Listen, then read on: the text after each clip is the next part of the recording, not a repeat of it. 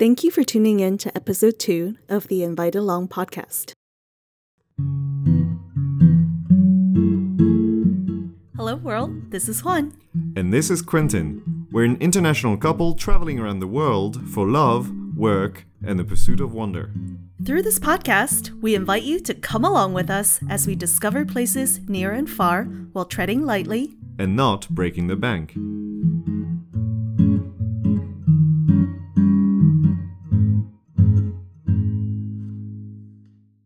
We have officially started our trip! Yay!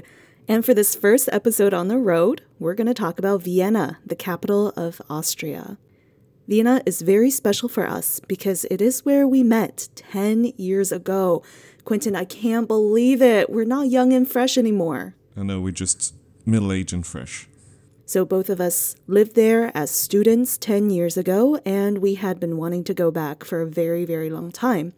And I could not be more pleased that we were able to make it as part of our trip. Yes, this has been an incredible moment for us.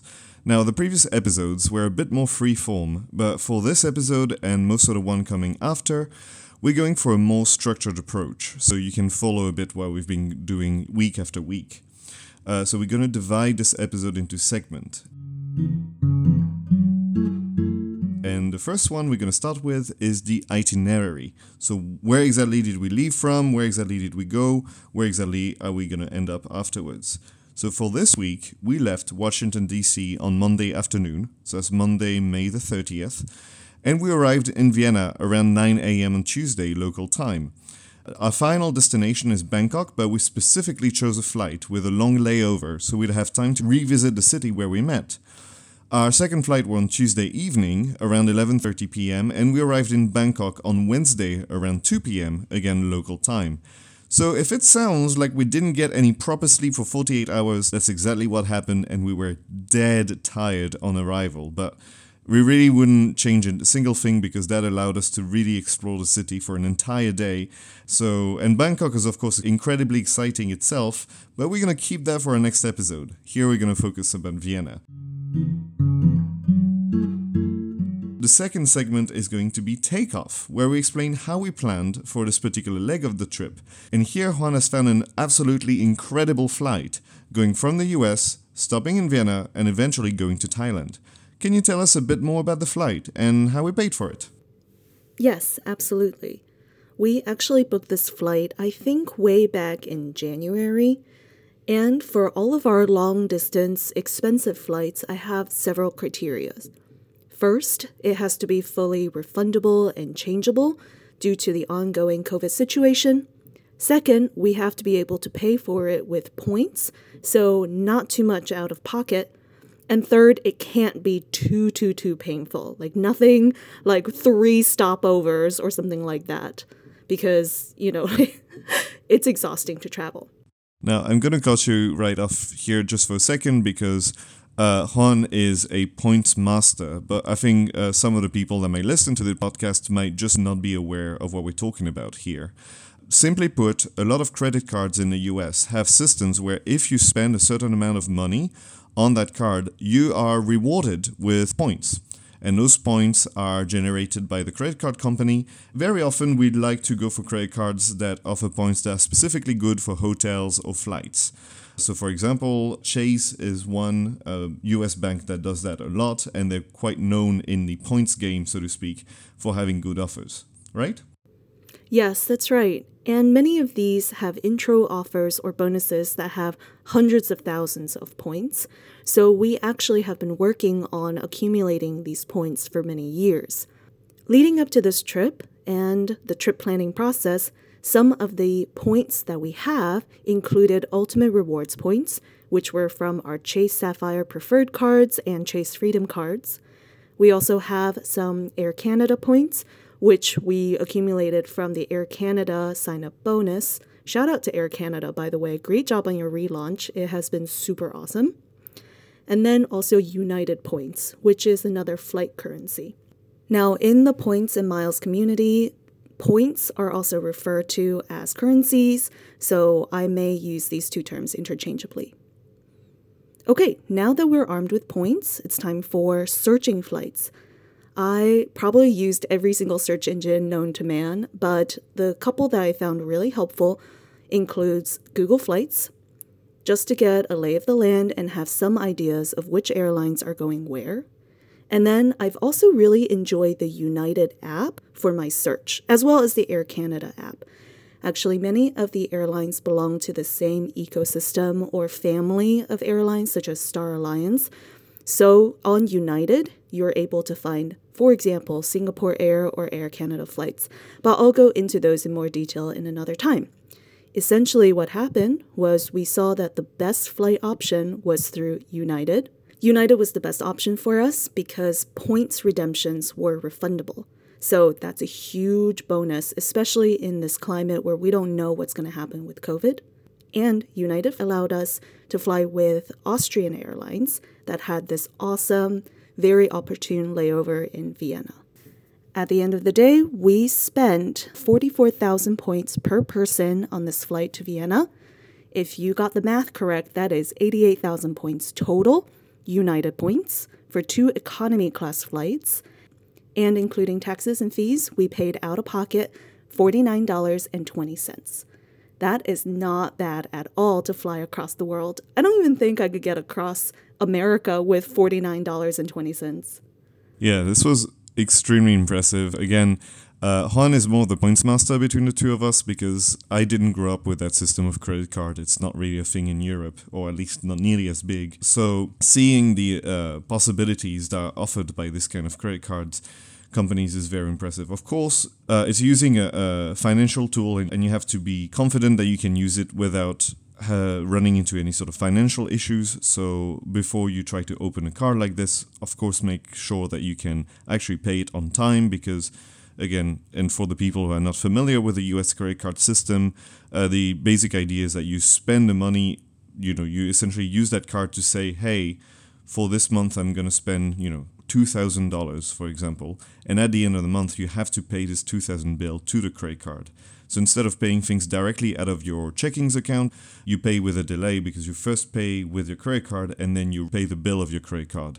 But the United card that I was able to open for us to get that flight got us, remind me, 100,000 points?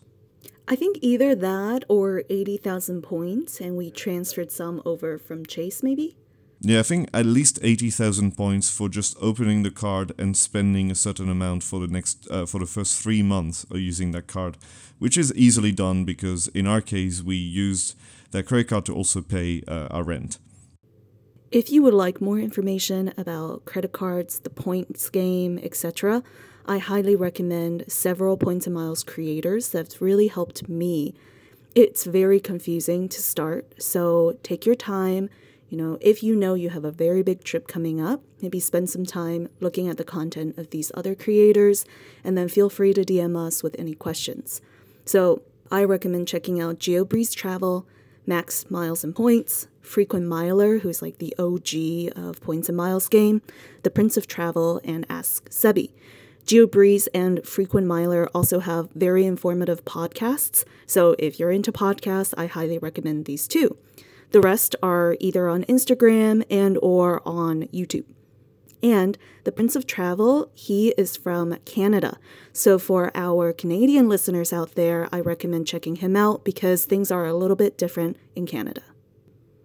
Okay, another perk of having our credit cards set up is access to different lounges in different airports. So through my Marriott Bonvoy card, I actually have access to Priority Pass, and this allows me entry into many different airport lounges in international and domestic airports. And I'm able to bring in one free guest. This means that we got to hang out at airport lounges, eat for free, drink for free. This is alcoholic and non-alcoholic beverages, and basically fly in style.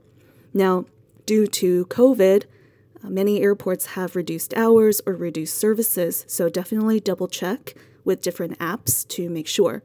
I particularly like the app Lounge Buddy, which helps me figure out where I can check into the lounge at which airport using the cards that I have. For us, we actually hung out at Turkish Airlines Lounge, which is at the Washington Dulles Airport. This is my favorite lounge because Turkish Airlines has the best food selection. So every time I fly through IAD, I always pop by the Turkish Airlines lounge. And with this pass, I actually get one free guest. So Quentin is my free guest. Quentin, did you have a nice time at these lounges? I always have an amazing time. I did not even know this was a thing that existed until relatively recently, because that's not exactly the world I grew up in. So to be able to just kind of whisk away in a secluded part of the airport and just eat delicious meatballs and hummus and just sip on free drinks and free food, it's an amazing time every time. Any free food is good food. Yes, also free water. Oh, I'll talk about this later, but that's something I really miss already from being in the States. Right, so this was all the organization regarding the flight.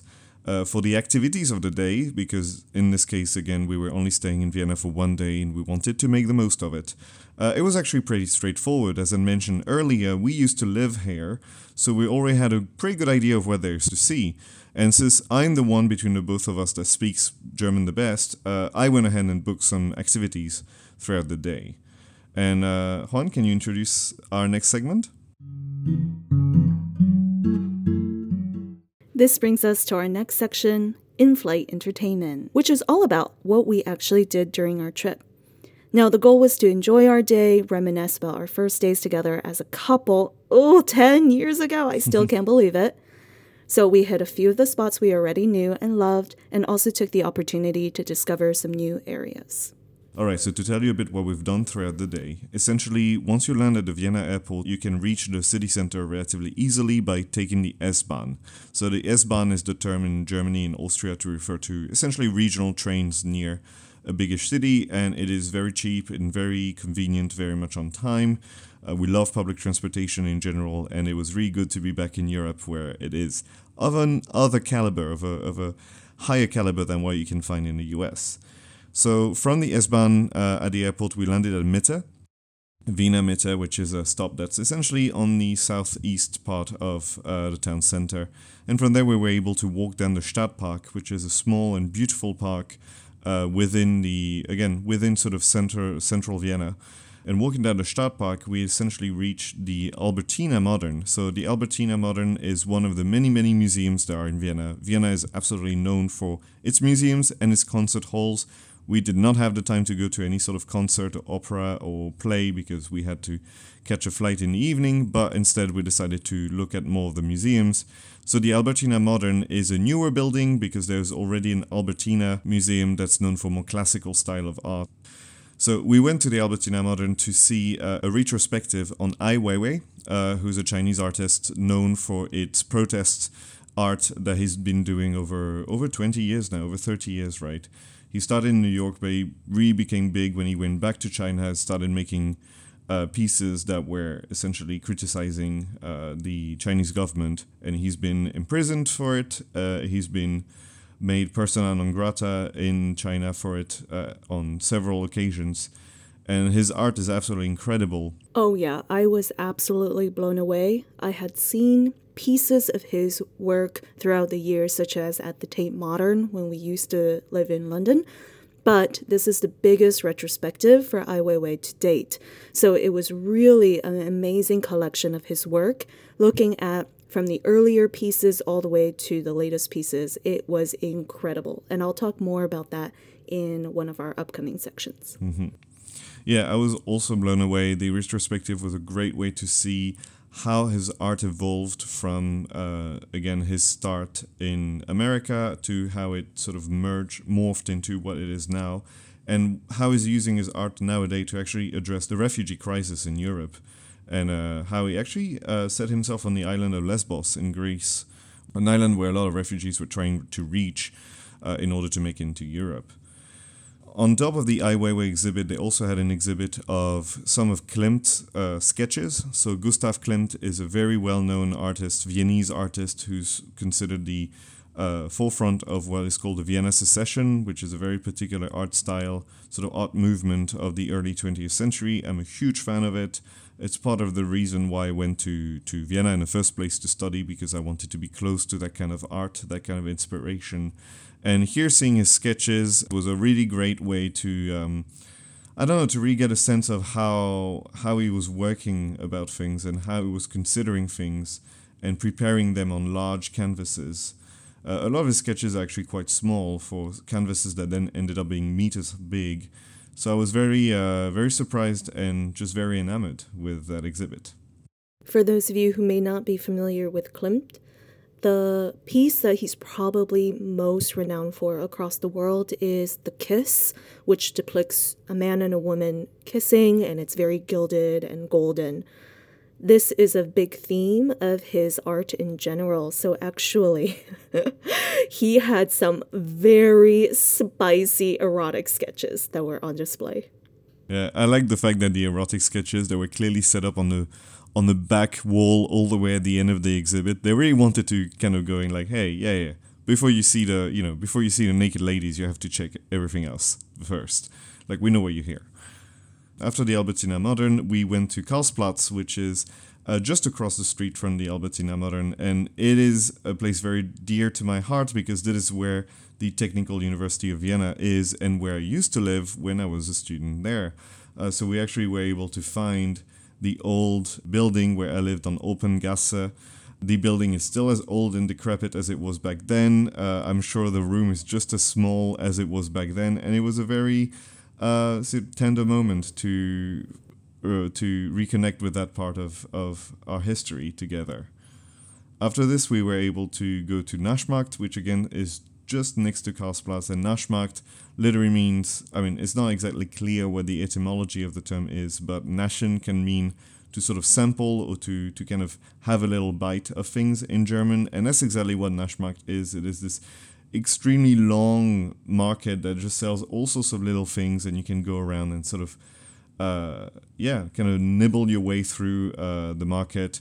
This is one of our very first dates, was at a restaurant at Naschmarkt, and it was great to see that again, it hasn't changed that much, and we were just having a great time. From there, we were able to continue towards the city center, where we grabbed lunch at Lugek. So Lugek is a restaurant in a neighborhood also known as Lugek. The restaurant was really nice. It had this kind of mid-century modern vibe, a lot of 1950s, 1960s aesthetic. The food was, I would call it schnitzel forward. It was really delicious, but it was very heavy, which, we should have guessed. And after essentially a sleepless night on the airplane the night before, it was a bit much. So we followed that by actually having a nap in Volksgarten.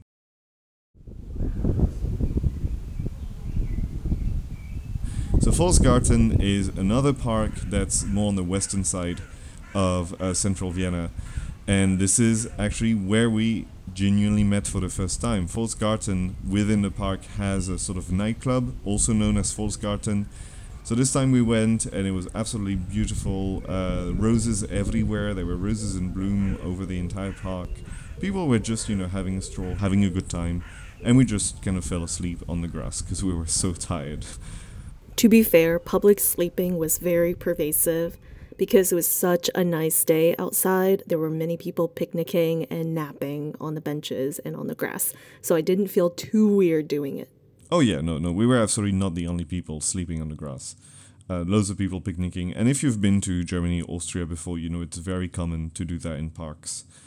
After the Volksgarten, we were able to gather our forces for a second and go to the Albertina, so the main Albertina Museum, which again, this time is not modern art and rather art from, I would say, 19th century and before. And here there was a retrospective on Edvard Munch, who is a painter mostly known for his work The Scream. I'm sure someone who is more knowledgeable about this would be able to give it a fair shake, but for me I was just really taken away by how much angst there was in Munch's work. And I guess that was his point, right? And I really liked that there was a display or an exhibit of the dialogues between other artists and him, such as Andy Warhol, who was very inspired by him, but also other artists who really inspired Munch. For example, Vincent van Gogh, who also himself suffered a lot of mental health issues. And I'll take this slight opportunity to remind people that Vincent van Gogh was not a creative artist because of his mental illness, but actually accomplished his best work when he was being, medicated and actually followed by a doctor. So after the Albertina Museum, we ended up going to Café Central. If you've ever been to Vienna, you probably heard of it. Café Central is one of the oldest cafes in Vienna, and it was known as sort of the hangout spot for many a writer, many a politician, many a philosopher in Vienna around the turn of the 20th century. We stayed there relatively briefly, had a delicious little pastry. At this point, I was essentially dissociating from the lack of sleep, so I don't remember it too well. But essentially after that, I believe we just went back to the airport. We just made our way through central Vienna, going by the Stephansdom, which is the main cathedral, St. Stephen, I guess in English. Absolutely gorgeous as always. And it was just great experiencing a city where people were just walking around, taking their time, enjoying. A bit of a difference from what you see sometimes in American cities. I also want to go back to Café Central because I remember the taste of that passion fruit tart, which was the most divine thing I've ever put in my mouth. It was glorious. And for many of you who have heard of Café Central before or may have visited before, when we went this time, there were no pianists playing. I think maybe that might have been a COVID thing, but just know that don't necessarily expect the pianist to be there. Right, with all this is time for our next segment, Turbulence, where we tell you about a bumpy or frustrating aspect of our trip. In the case of Vienna, that we're only staying one day and it's a city we know well, so we really weren't expecting any issues, and as a matter of fact, nothing major has happened. It's generally been lovely. There's only been one annoyance, I would say, that we've encountered, is when we try to store our bags at the airport for the day. The Vienna airport, let's say, is not intuitive at all whatsoever. So the whole process of actually just navigating through the airport, trying to figure out where do you store a bag, paying for the bags that you want to store, and the whole process was a little bit hectic. It was not very expensive though. It cost about €4 to store each bag, and we stored 3, so 2 of our backpacks and a day bag. Again, nothing major but annoying is the fact that each piece of luggage had to be checked in separately. So we ended up with a pile of like 12 pieces of paper, 12 different receipts, just because we're trying to like check 3 pieces of luggage. That's true, and the place where you pay for your luggage is different than the place you store your luggage. But all is well that ends well, and we were able to store our bags and be relatively unencumbered as we went through our day. Yeah, it eventually worked out, but this was really a case of looking at a system and thinking to yourself, there's no way it needs to be that complicated. Do you have any other turbulence you would like to share with our audience? Yeah, so the general observation on the road as soon as you leave the States is that public water fountains are very scarce. So it was actually quite expensive to buy water wherever we went, especially at the airports. I really did my best and looked for water fountains at the Vienna airport, and it was under construction and I could not find any water fountains. There were some water fountains actually in downtown Vienna, and they're hilariously named Brunhilde. There are many different Brunhildes. But these are the types of fountains where you kind of have to like put your mouth over the fountain. And due to COVID, I just didn't feel super comfortable doing that, especially since I saw a few kids doing that to the water fountain just before me. I was like, you know what? Maybe it's best to just stick to bottled water. I hate it, but here we are. And actually, we were not able to access the airport lounge in Vienna because that lounge was only available for flights within the Schengen area. Because we were going to Bangkok, we actually had to go through an extra security gate and we could not access the priority pass lounge in the Vienna airport. Which again was not made very clear until we had actually passed that checkpoint, which brings us back to what we were saying, where I think the Vienna airport, the layout is a bit confusing and it just takes a bit longer than it really should to find your way through it. Okay, that's basically it for turbulence. We are nitpicking a little bit because overall we had a really good time. Now, to finish on a high note, here's our last segment, Flying High, where we share our favorite moments for this part of the trip. For me, my favorite moment was actually just the whole day, soaking up the beautiful city, revisiting our date spots, and I had a very emotional experience at the Ai Weiwei exhibit because he did a full show about the 2008 Sichuan earthquake. For me, I am actually from Sichuan, so to be there to see that exhibit and see the giant wall of names of the children who have died during the earthquake was very emotional. I was definitely sobbing into my mask. How about you, Quentin? Well, you kind of picked my answer because I was going to say the whole day, and that's kind of cheating. But no, I think the Ai Weiwei exhibit was absolutely incredible. I don't necessarily have the same personal connection to his artwork for the 2008 Sichuan earthquake, but it was obviously very moving. But I think for me, it was more, if I really had to pick a favorite, it would probably just be vibing in a city center. Just walking around, seeing all the people, and just those beautiful buildings. I don't know, there's just an air of everything. Everything's going to be fine when you walk around central Vienna. And I think it might be a bit of a privileged point of view. I'm sure there are lots of people struggling, whilst living in Vienna or in Austria in general. But I think on a day like this, in our particular personal journey, it was just very low stress, enjoyable day in the sun. Yeah, it's always good to hang out with the love of your life.